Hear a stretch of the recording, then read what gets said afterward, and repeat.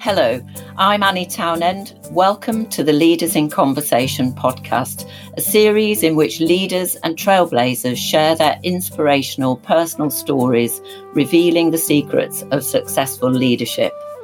In this episode, I'm truly delighted to be in conversation with Jill Whitty-Collins. Welcome, Jill.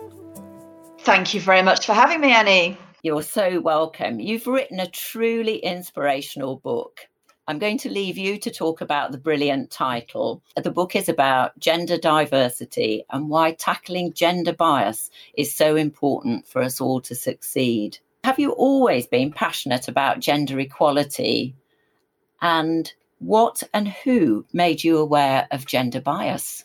I have absolutely not always been passionate about gender equality. I was always aware, obviously, of gender inequality and the issues, but I hadn't personally been affected by it for a very long time. It hadn't got in my way. And so it wasn't a top priority for me for a very long time. And I'm kind of ashamed to say that. But I am now. And I've seen the light now, and so I'm trying to make up for it and try to make a difference. And really, what made me see the light was when I reached a senior vice president level at my previous company, and really that was the first time in my life that I'd been in a male-dominant culture. Not the first time in my career, but the first time in my life. I'd always been in a very gender-balanced culture before. And suddenly it was like landing on a different planet where looking around in meetings, 80% plus of the faces were men. And slowly realizing that that is a very, very different culture to be in and to operate in and to perform in.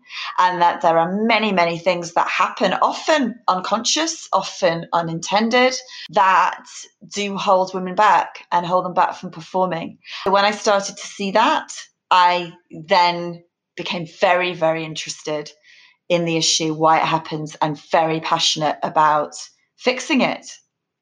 What were some of the things that you noticed, Jill, and how did that impact on you and your confidence? It took some time for me to notice because I'd never been in a male-dominant culture before. Obviously, I noticed there aren't many women at this level, are there? But it didn't bother me at first because I didn't have anything to fear. I'd never had any reason to question that there would be an issue. Then I did start to notice, and I started to notice it having an impact on me, but also the women around me. I was doing, saying, being as I'd always been, and in a way that had always served me very, very well up to that point. And it just wasn't having the same impact. I could feel I wasn't being listened to in the same way the men were. I could see that my female colleagues weren't being listened to. It was very polite. It was in no way an impolite culture, but there was a polite listening to the women and true, real interaction and engagement happening between the men. And there were the cliches. I mean, we've all seen the cliches where women are interrupted, a man will hold court for 10 minutes and make 5 separate points, and a woman will get about 30 seconds before she gets interrupted. And the cliche of the woman suggests an idea within the first 5 minutes of a meeting, which is politely nodded to, ignored, and then regurgitated an hour later by a man and suddenly becomes the most genius thing ever said. All those cliches happened. But it was, just that sense of the women in this room are not having the impact that the men are having. And it has absolutely nothing to do with a gap in ability or competence or knowledge. So I became fascinated by that, and I started to become a real student of it, read lots of books, read lots of articles, and realized this isn't about me. This isn't about these women. This isn't about this company, these men. This is happening to women everywhere, every country, every company, every organization. And that has to be wrong. As well as reading up and studying, becoming a student of gender bias and the cultural bias inherent in so many, many companies and countries, what did you start to do to tackle it within the company you were working in? I tried a few things. I created a women's hour group, which met every month, and we had discussions and speakers, and it was fantastic. And there are a number of women to this day who still write to me and tell me how much they miss that and how much they benefited from that.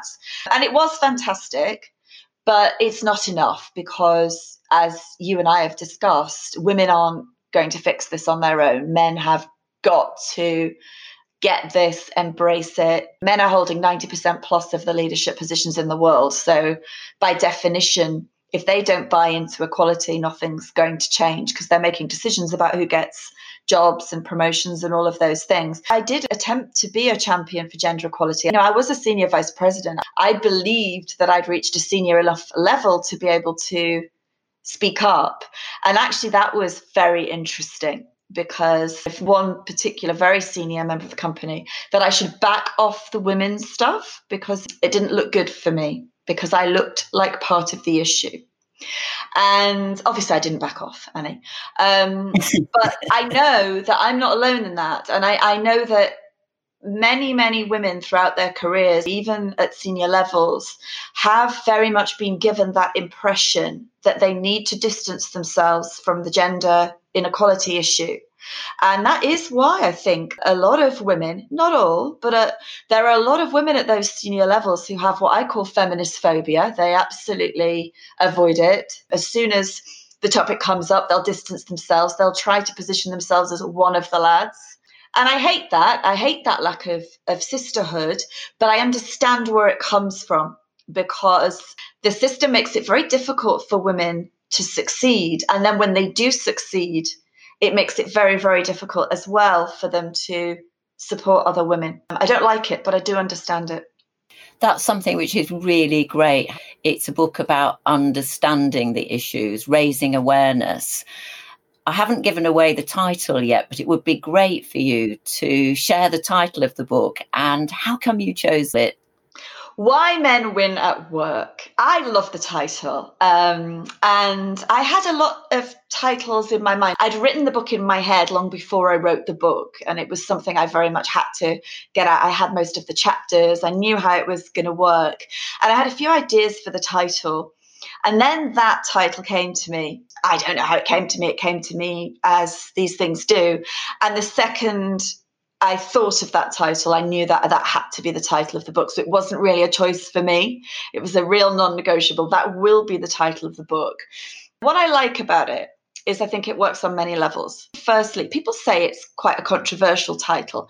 It isn't really, is it? The reality is men do win at work, right? They do. You look at the data, they get most of the good jobs, most of the promotions, most of the money. So it's not that controversial a statement, actually. I like the fact that men are in the title because it's extremely important to me that men read this book and feel included in this book and feel understood by this book and don't feel attacked by this book.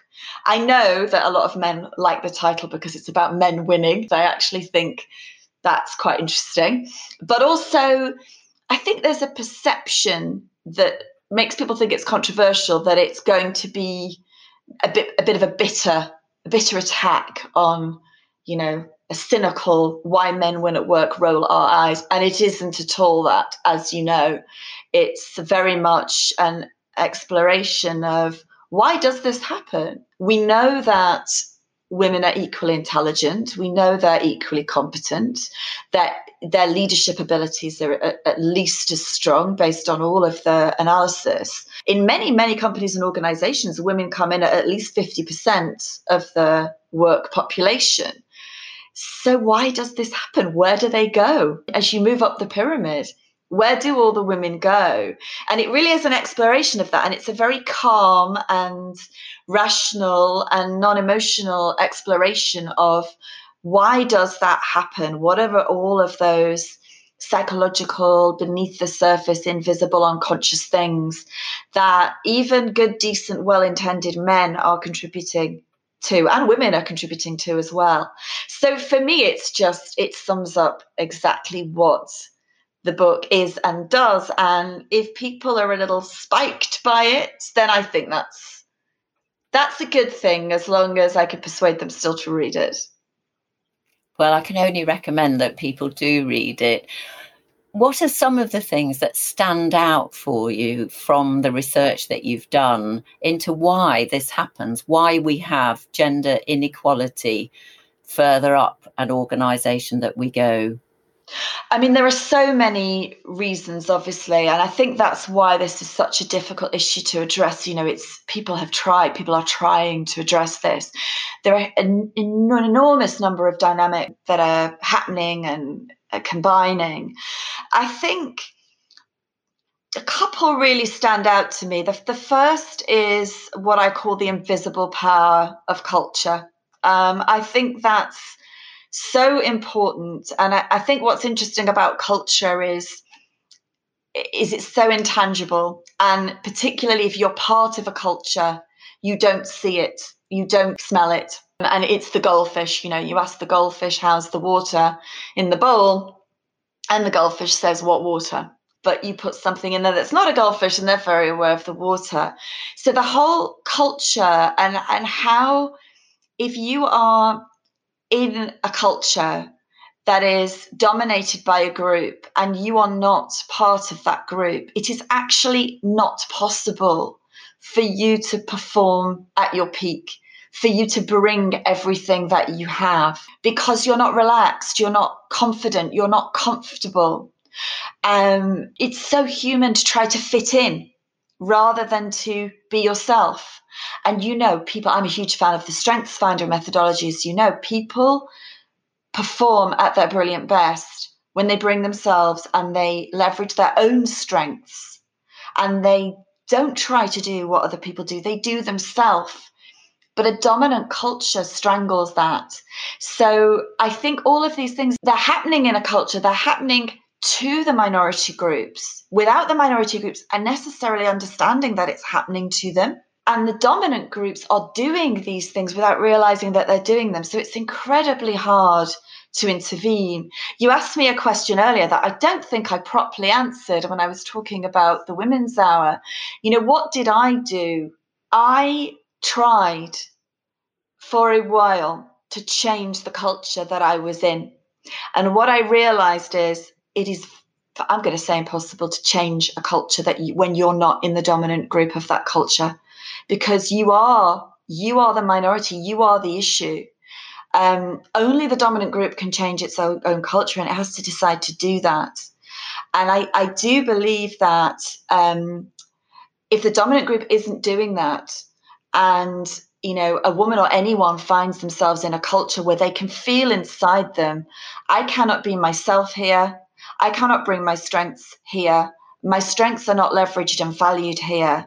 There comes a point where that person has to actually say, I need to go out and find a culture where I can do those things. So I think culture is a massive, massive driver of this problem, and such a difficult one because it's not usually conscious and it's not usually malicious. In some ways, when people intend to do harm, it's easier to address. Well-intended damage is very, very difficult. Yeah, you're talking about the invisibility of the culture, the insidious, unconscious nature of gender bias, I think. Yeah. And our not realising that we are part of that. You and I, we've been in a culture where we've felt very comfortable, and it's extremely comfortable and it's smooth for you, and you don't necessarily want to change that. So extremely, extremely difficult.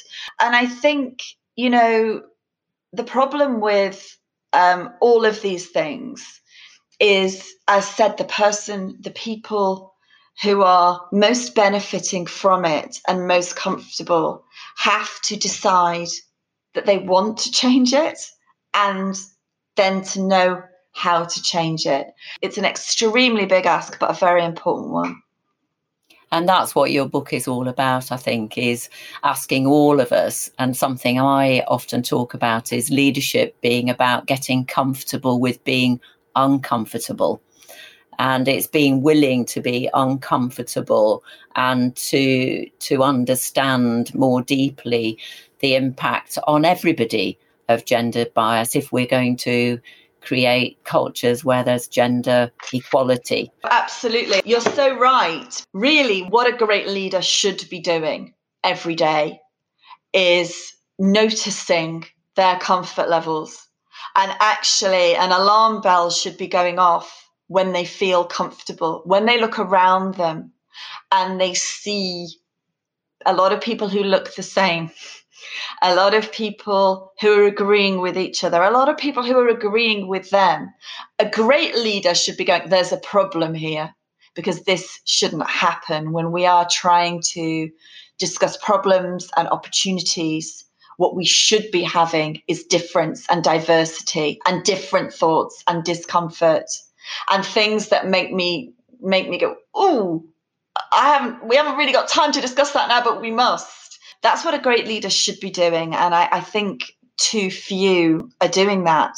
And, to come back to the culture point, your question about what really is causing this. As I said, there are hundreds of things combining, but fundamentally, what is happening is that they combine in order in a way that makes us conclude, not just men conclude, but all of us conclude that men are better.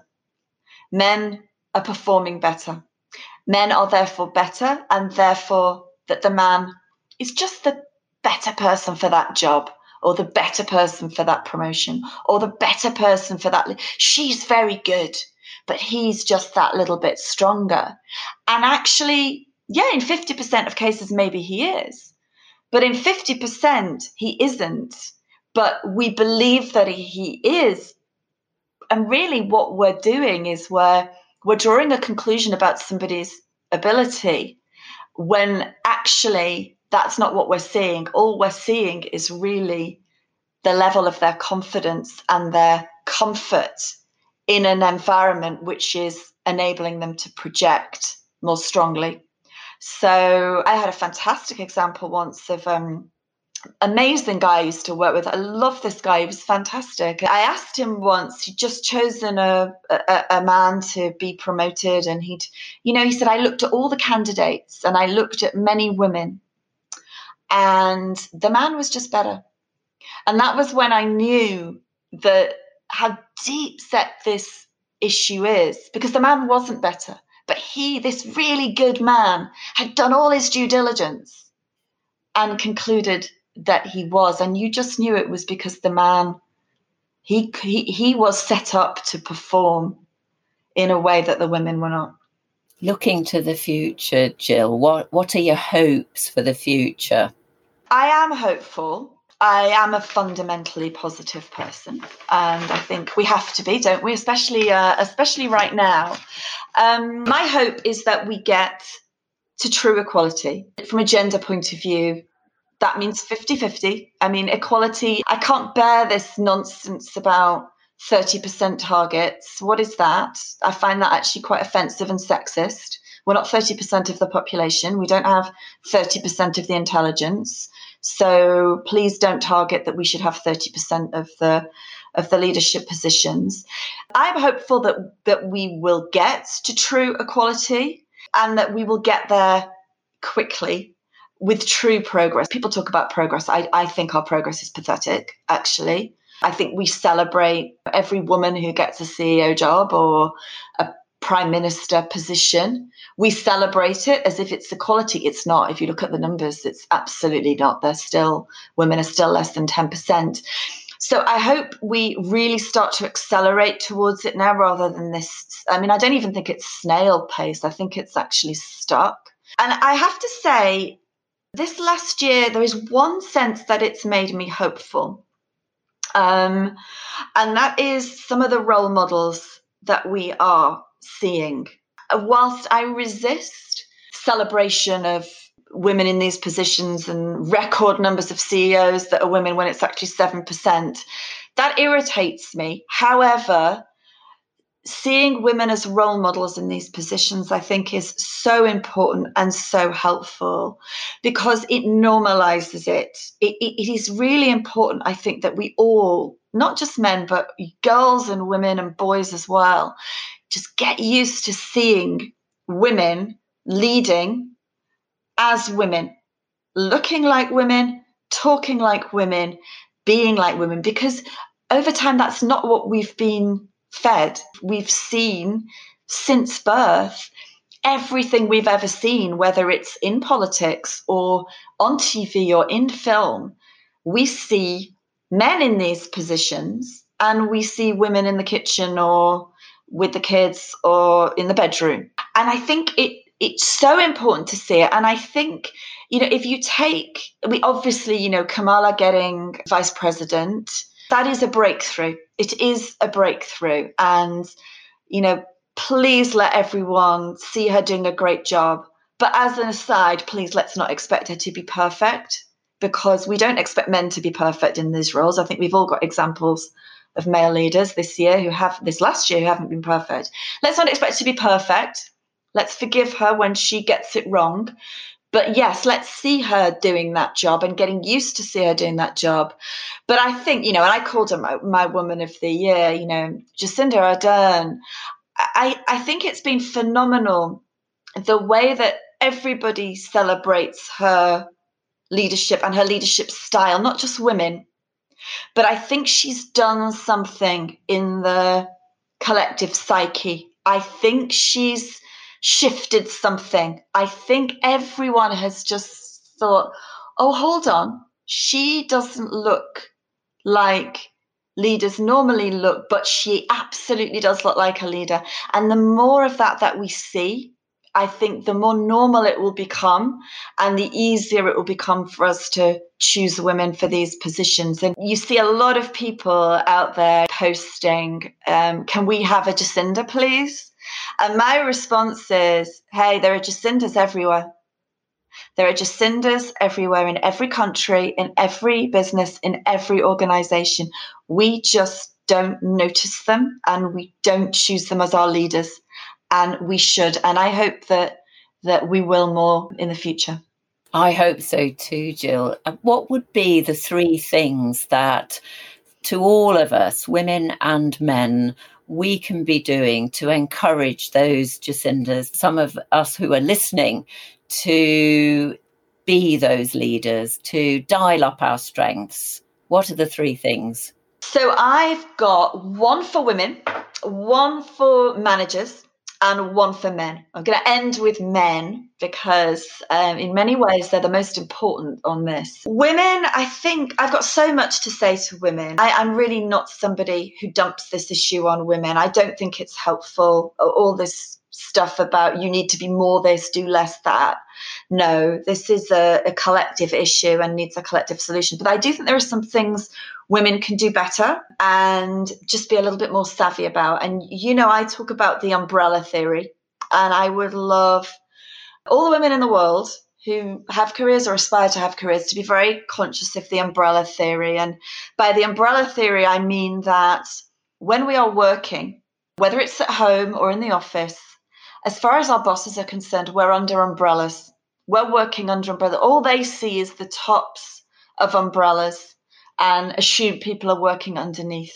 And so if we never lift aside our umbrella and invite people to see what we are doing and why it's important and what we're contributing, all they're going to see is the top of the umbrella. And I think men understand the umbrella theory a lot better than women. And I think that's why they give a lot more time to networking and spending time with their bosses. Because I don't know a man who believes in the myth of meritocracy, but I think the world is full of women who do. And so many women over the years have told me, Jill, my work should speak for itself. I just should do the work and that should be enough. And it's just, men find that laughable.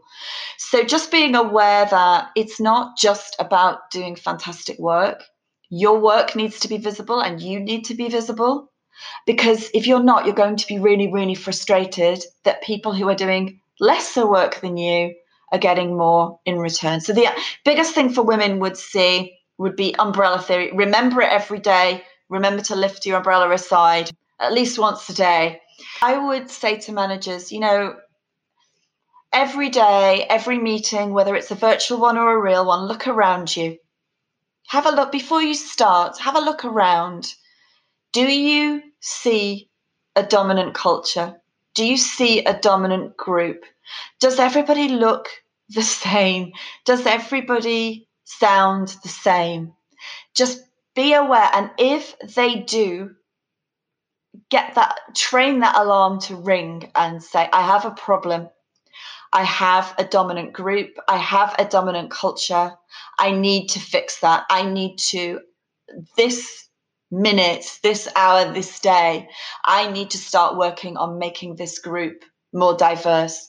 Not because it's a charity, but because my team will be stronger if I do, and my results will be stronger if I do, because they will, because this non-diverse group, no criticism to any of the individuals, but they have to be missing information that we would have, and we would be able to make better decisions with if we had a more diverse group.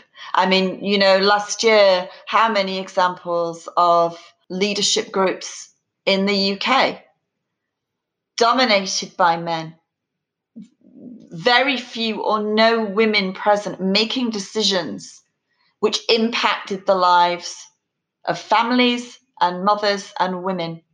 Decisions that simply would not have been made if they had just noticed that they didn't have women in that room and they needed them, because you know what? A man cannot represent a woman. And so many men think they can represent a woman because their wife told them that she liked something or didn't like something. No, I think it's very arrogant of any one of us to believe that we could represent anybody else. So managers, please look around you. If you have a dominant group, work on it urgently. And the third one would be to men. It would be, please read my book, not because I want you to read my book per se, but because I can't express in 20, 25 minutes of talking what I can express in the book. And I have written the book to hold your hand and show you why this is a huge issue that you should really care about, because the world would be a much better place for everyone, but also for you, if you did, and if you contribute to changing it. So read it, become a feminist, as I say, become one of my feminists. I've got lots out there, they're amazing. Embrace the cause and embrace it not as a charity, but as business. Embrace it as something that will be good for your life and good for your business. And embrace that equal is better. Diverse is better, equal is better. And I think once you embrace that, it becomes easy, because if you truly embrace it, then you go looking for the solutions. And the solutions are not easy. But if you believe in the mission, then we can really make it happen. Brilliant, Jill. Thank you. We can make it happen. We can make it happen together. Thank you so much for inspiring and for your rallying call. To find out more about Jill and to join her in her mission to drive gender equality out, go to her website, jillwhittycollins.com, and do follow her on LinkedIn, where she's a regular contributor of and sharer of great posts. Thank you for listening to Leaders in Conversation podcast. Please do share the Leaders in Conversation podcast with other leaders to help them be at their best and to grow their strengths.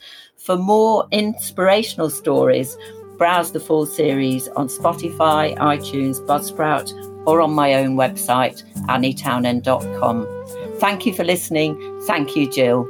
Thank you so much.